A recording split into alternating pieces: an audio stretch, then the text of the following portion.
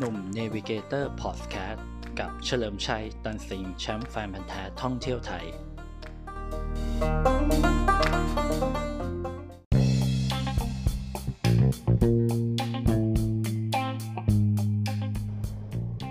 สวัสดีครับกลับมาพบกับหนุ่มเนวิเกเตอร์พอดแคสต์กันอีกครั้งนะครับฟังเรื่องราวท่องเที่ยวผจญภัยท่องไทยไปกับหนุ่มเฉลิมชัยตันสิงห์แชมป์แฟนพันธุ์แท้ท่องเที่ยวไทยนะครับก็เล่ามาหลายเรื่องหลายคราวหลายอย่างหลายอะไรดีเหตุการณ์นะครับวันนี้ก็จะมาพูดอีกเรื่องหนึ่งแล้วกันจริงๆก็ผมก็ไม่น่าจะลืมนะแต่ก็ลืมเหมือนกัน นะครับก็เกี่ยวกับเรื่องรถนี่แหละจริงๆผมก็อย่างที่เคยบอกนะว่าชอบขับรถเที่ยวเงี้ยผมก็จะชอบแบบดูเรื่องรถเรื่องอะไรคือแต่ไม่ใช่แบบเก่งมากกูรูขนาดนั้นนะครับพอดีว่าไปเห็นอยู่คลิปนึงเกี่ยวกับเขาเอารถขึ้นเขากระโจมสวนผึ้งนะครับซึ่งรถคันนั้นเป็นรถ Toyota Hilux Revo ตัวใหม่เลยนะครับ 4 wheel นะครับหมายถึงเป็นรุ่น 4 wheel นะป้ายแดงเลยครับซิงๆเลยแล้วก็ขับขึ้นเขากระโจมนะครับถามว่าสุดท้ายไปถึงไหมไปถึงครับหมายถึงไปถึงยอดเขากระโจมที่สวนผึ้งนะแต่ก็คือสภาพคือว่ามีแผลเต็มรถเลย จากป้ายแดงนะมีแผลเต็มรถเลย2คือบันไดข้างครับที่อยู่ข้างรถกระบะเขาก็แตกหักนะครับการชนหน้ายุบอะไรทำนองนั้นนะครับคือแล้วก็แต่ก็ไปถึงนะครับสุดท้ายก็ไปถึงนะก็ถ่ายเป็นคลิปมาให้คนแบบว่าคนที่อยากขึ้นดูว่าอะไรยังไงใช่ไหมคือจะบอกว่าถามว่าคำว่า 4 wheel เนี่ยมันสามารถไปได้ทุกถนนหรือเปล่านะครับวันนี้ก็จะมาคุยให้กันว่ารถ 4 wheel ไปได้ทุกสภาพถนนจริงหรือเปล่า ถ้าคำตอบสั้นๆนะตรงนี้นะครับบอกเลยว่าไม่จริงครับถ้าเป็นรถ 4 wheel ที่ออกจากศูนย์นะครับออกจากศูนย์คือเราต้องยอมรับว่ารถ 4 wheel หลักๆคือหลักการขับเคลื่อน4 ล้อ4 ล้อทำให้มีเรื่องของกำลังที่จะฉุดกำลังที่จะพาเราไปในถนนที่มันยากขึ้นหมายถึงว่าไม่ใช่ถนนดำถนนเรียบไปถนนที่ขรุขระอะไรอย่างเงี้ยง่ายขึ้นเพราะว่าถ้ารถเราขับเคลื่อน2 ล้อปกติเนี่ยเวลาเราไปถนนที่เป็นเลนดินเลนนะครับการขับเคลื่อน2 ล้อเนี่ยพอขับไปเรื่อยๆเนี่ยมันก็พอจมนะอย่างรถกรณีขับเคลื่อนล้อหน้านะครับล้อหน้ามันขับไปเรื่อยๆมันก็ค่อยๆจะจมพอจมปุ๊บล้อหน้าค่อยๆจมปุ๊บล้อหลัง2 ล้อมันไม่ใช่เป็นแรงขับเคลื่อนไม่ได้เป็นตัวขับเคลื่อนฉะนั้นมันลึงไม่มีแรงฉุดนะครับล้อหน้าที่แบบควรจะเป็นแรงฉุดคู่หน้ามันก็ฉุดไม่ได้เพราะมันจมลงโคลนเรื่อยๆล้อหลังมันก็ไม่มีแรงที่จะช่วยกันฮึดไปต่อมันก็เลยไปต่อไม่ได้ก็จมโคลนไปต้องหาคนมาช่วยอธิบายง่ายๆว่ามันคล้ายๆว่าอย่างน้อยคือ4 ล้อใช่ไหมมันก็เหมือนมี4 คนช่วยขับเคลื่อน4 ล้อแต่ถ้าขับเคลื่อนแค่2 ล้อมันก็เหมือนมีแค่2 คนช่วยอีก2 คนที่เหลือเป็นแค่คนตาม2 คนหน้าอธิบายให้เห็นภาพง่ายๆแค่นี้นะครับคือผมจะไม่ได้ลงเรื่องแบบกลไกเมคานิกเยอะอะไรมากมายนะครับโอเคแล้วคราวนี้ระบบ 4 wheel ที่มีในรถปัจจุบันต้องบอกอย่างนี้อย่างพวกรถ SUV ต่างๆเนี่ยคือเป็นระบบ 4 wheel ที่ขับเคลื่อน4 ล้อก็จริงครับคือขับเคลื่อน4 ล้อก็จริงแต่กำลังมันจะไม่ได้มากถึงขนาดว่าเราเอาไปลุยโคลนลงดินลุยทรายแบบอย่างนั้นได้เพราะว่า1ด้วยระบบของ 4 wheel ที่ทำมาเพื่อการขับเคลื่อนมากกว่าการตะลุยต้องพูดอย่างนี้2สำคัญมากครับลักษณะยางคือไม่ใช่ว่าเราเปลี่ยนมายางก็เป็นยางพื้นเรียบปกติเลยแล้วเราก็ไปลุยเนี่ยขึ้นเขากระโจมเนี่ยการตะกุยมันก็ไม่ดีเท่ากับ การเปลี่ยนยางเป็นยางแบบดอกใหญ่ๆหรือยางที่มีร่องลึกๆเพื่อเอาไว้ตะกุยโขดหินตะกุยดินตะกุยทรายนึกออกไหมครับเหมือนคล้ายๆว่าเราจะไปเดินป่าก็ได้ครับง่ายๆเดินป่าถ้าเราใส่รองเท้าแตะไปสภาพเป็นไงครับลื่นเดินไม่ไหวหรือเดินยากขึ้นนะครับแป๊บหนึ่งนะครับขอกินกาแฟหน่อย คือก็เดินไม่ค่อยคล่องแม้เราจะเดินป่าเก่งมายังไงนะครับเราก็ต้องลองเปลี่ยนรองเท้านะครับอาจจะเป็นรองเท้าผ้าใบที่เราถนัดหรือรองเท้าเดินป่าที่มันเหมาะสมกว่านี้นะครับหรือจะเป็นสตั๊ดดอยอย่างของที่อะไรนะลืมชื่องั้นภูกระดึงนะครับก็เป็นอย่างนั้นก็จะดีกว่านะครับฉันได้ฉันนั้นเหมือนล้อของรถนะครับคือล้อของรถเนี่ยถ้าคุณจะไปแบบนั้นละคุณควรเปลี่ยนยางซะหน่อยนะครับเปลี่ยนยางซะหน่อยจะได้ตะกุยได้แล้วก็ขึ้นได้ในเกือบทุกสภาวะถนนอันนี้คือเรื่องจริงนะครับถามว่าไม่เปลี่ยนเลยได้ไหมมันก็ได้ครับเพียงแต่ว่ามันก็ขึ้นยากกว่าคนอื่นนะครับอันนี้ผมพูดในถนนที่แบบว่ารถที่ไปได้ไม่ถึงกับแบบโอ้โหทะลุยเข้าป่าเปิดเป็นถนนใหม่ขนาดนั้นนะครับคือเป็นทั่วไปคืออันนี้ผมอยากเล่าให้ฟังเพื่อความเข้าใจของเขาว่ารถ 4 wheel มันไปได้แบบทุกที่จริงไหมนะครับแล้ว2ก็คือว่าช่วงล่างเนี่ยบางทีก็ต้องดูนะครับว่าช่วงล่างเราไหวไหมนะครับอย่างกรณีรถ SUV ทั่วไปเขาเรียกว่าเฟืองท้ายที่ไปอยู่ด้านหลังล้อหลังมันก็อาจจะไม่เหมาะกับการที่มันจะไปลุยอะไรแบบนั้นนะครับอาจจะต้องมีการเปลี่ยนอัตราทดเฟืองท้าย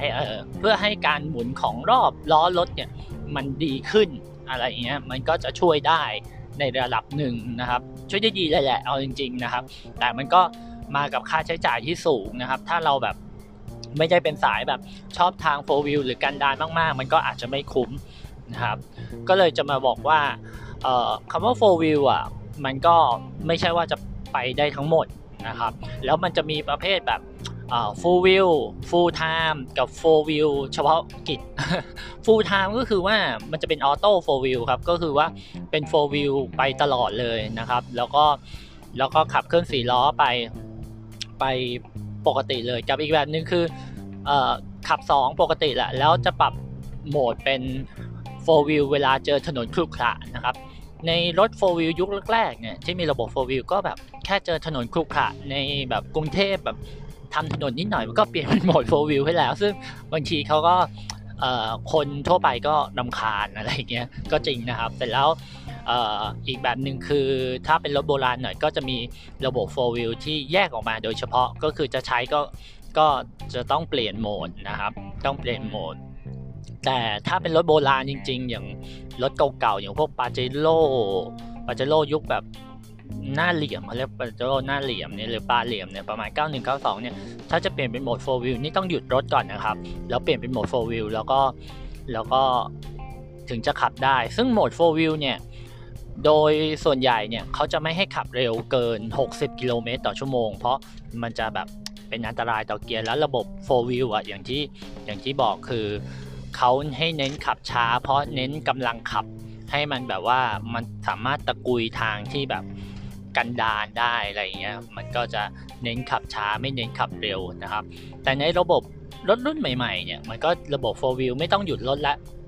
คือมีปุ่มให้กดเปลี่ยนเป็น 4 wheel ไปเลยนะครับอาจจะมีกฎเกณฑ์ว่าเปลี่ยนได้เมื่อ